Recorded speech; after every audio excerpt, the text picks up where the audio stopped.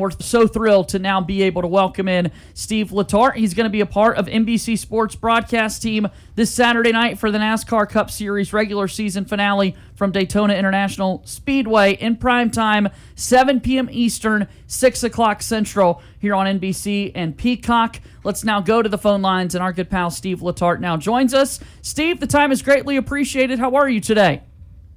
I'm wonderful. Excited, fired up. You know, regular season's coming to an end. As you mentioned, it's kind of go or go home time, right? It's that point in every season where we're going to see if you have what it takes or if you're just going to be one more team that misses playoffs.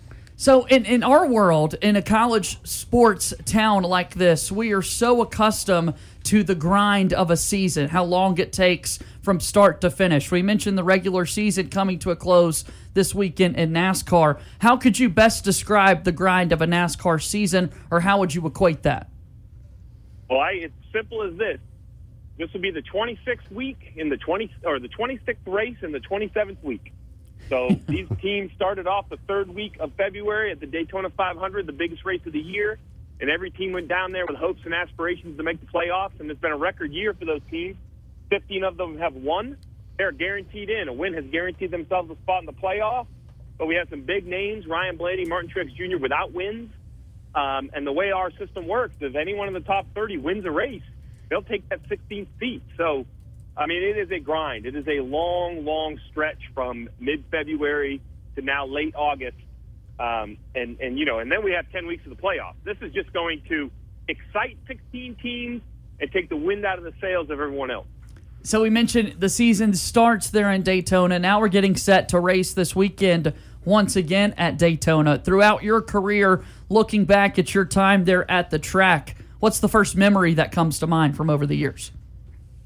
Well, listen, that's why I think what we've created in NASCAR is the best regular season, because we start and end at Daytona, and that's really what comes back to mind for me, right? I was able to win the 500 with Dale Jr., but Daytona in general, it's special. I mean, it's just the home of NASCAR, right? There's this big glass tower across the street where the executives are housed. It's the high banks of Daytona, the history of racing on the beach, the town itself. I probably have as many days in Daytona Beach, Florida as perhaps any town in the country.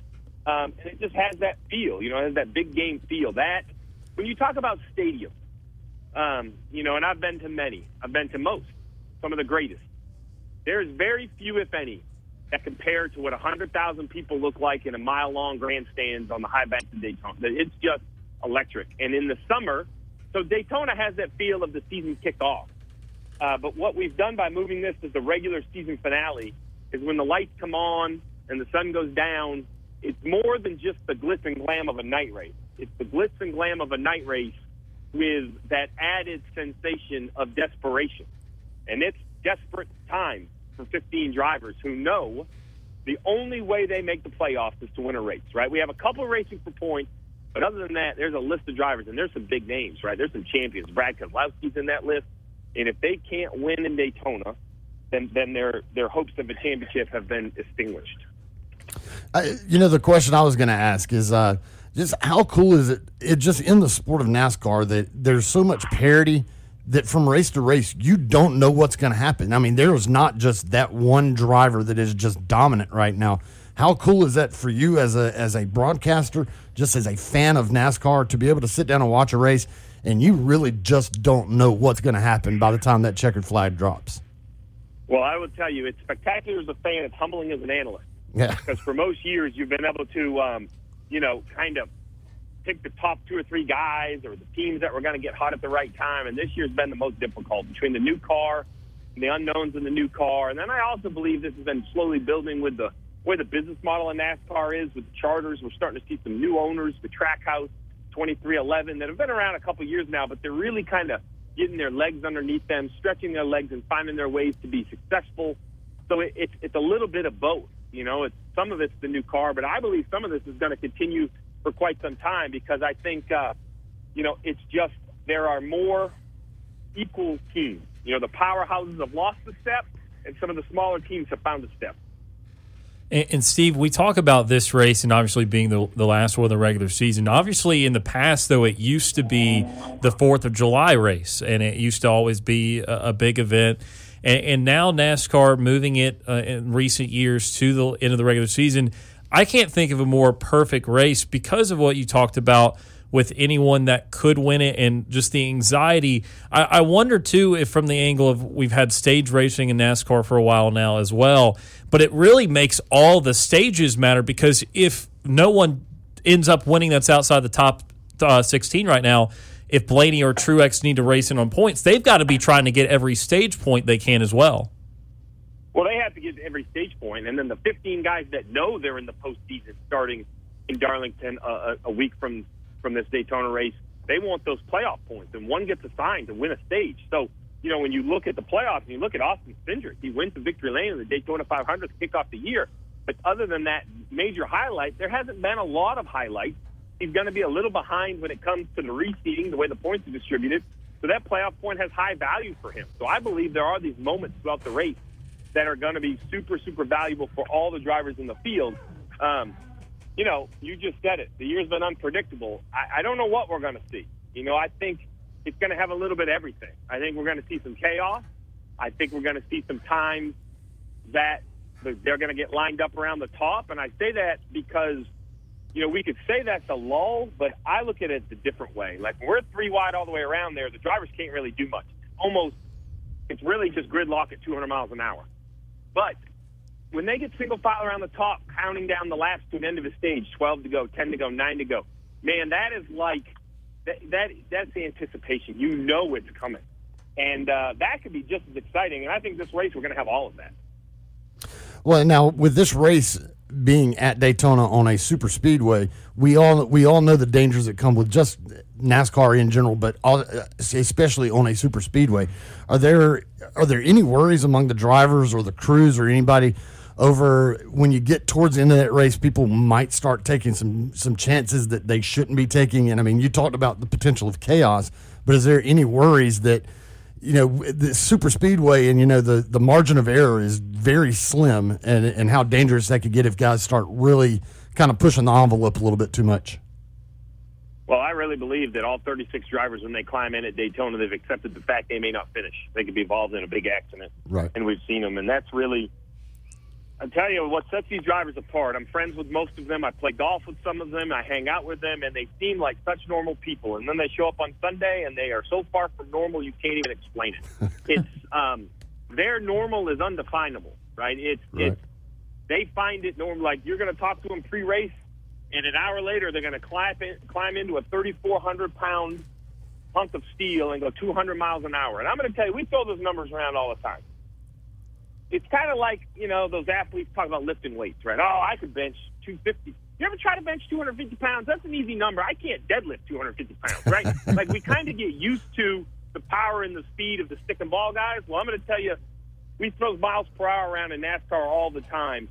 You go to Daytona, you climb down on the grandstands, you walk as close as they'll let you go to that catch fence, and you feel what 40 cars at 180 miles an hour feel like, and you will never forget that moment. And then when you watch it on TV and one gets backwards, your stomach will go into your throat because you'll remember how fast that car felt when it came by you. It's life-changing. Steve, last week we had drama at Watkins Glen, and we saw Kyle Larson ultimately beat out Chase Elliott, A.J. Allmendinger's and other to win that race. And, of course, after the race, there was some little bit of talk about between Larson and Elliott and their status. Obviously teammates. NASCAR and racing is such a unique thing because it's the one sport where you have teammates that can't share in the winning as much as you can. Because obviously, if Kyle Larson wins the championship, good for Hendrick Motorsports, but Chase Elliott can't win the championship at that point too, and vice versa. And I just wonder your perspective, this having crew chiefed in that organization, a big organization for Jeff Gordon at a time when Jimmy Johnson was the up-and-comer and Jeff Gordon and Jimmy Johnson started to have run-ins. What do you think of everything that went down, and how difficult is it for an organization? Look, it's a great problem to have multiple guys in championship contention, but how difficult is it for an organization to deal with two drivers that are they're fighting for the same real estate. They're both trying to win a championship, and sometimes that's going to lead into some on-course accidents. Yeah, really. When I go back and watch Watkins Glen, in my mind, I understand Chase Elliott being frustrated that he lost, but to being disappointed on how he's treated by Kyle Larson, I just don't see it. The move I see Kyle Larson make right there, if that's anyone but Chase Elliott to the outside, none of us even question it.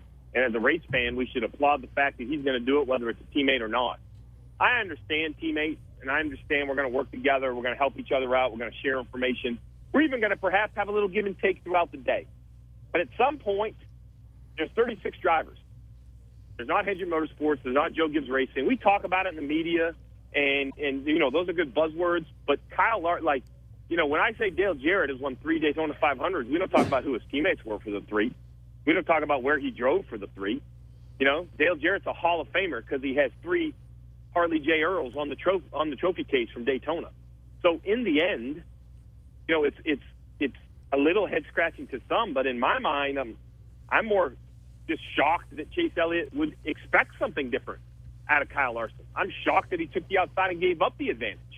And now, listen, Rick Hendrick and Jeff Gordon, they're magicians at this, right? The place is going to work together. The engineers are going to work together.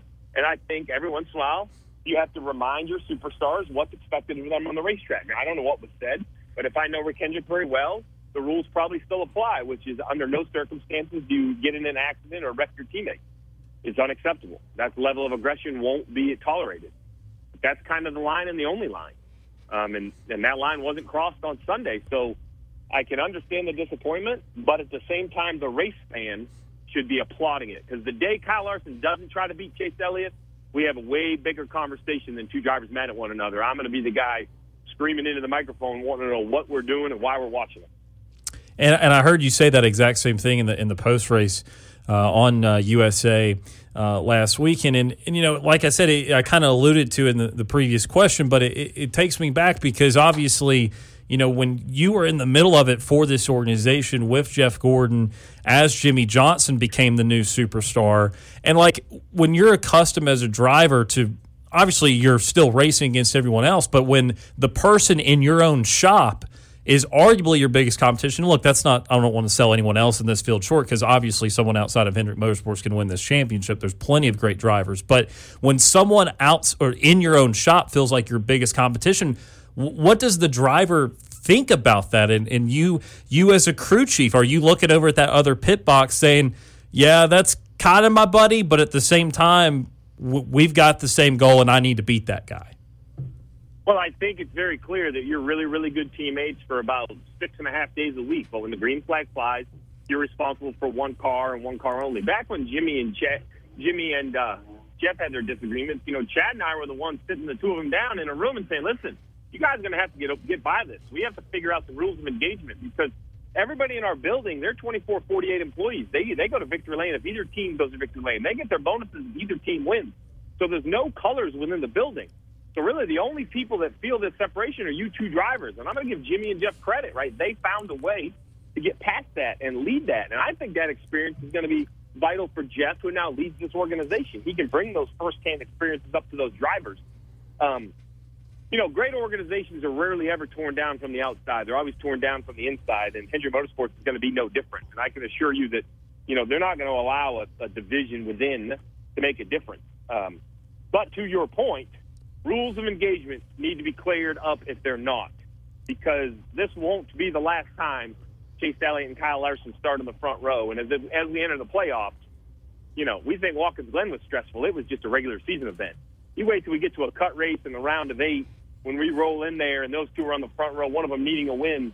That's going to be a big moment in time. So, Steve, let's get back to what's at hand this weekend in Daytona with the regular season coming to an end.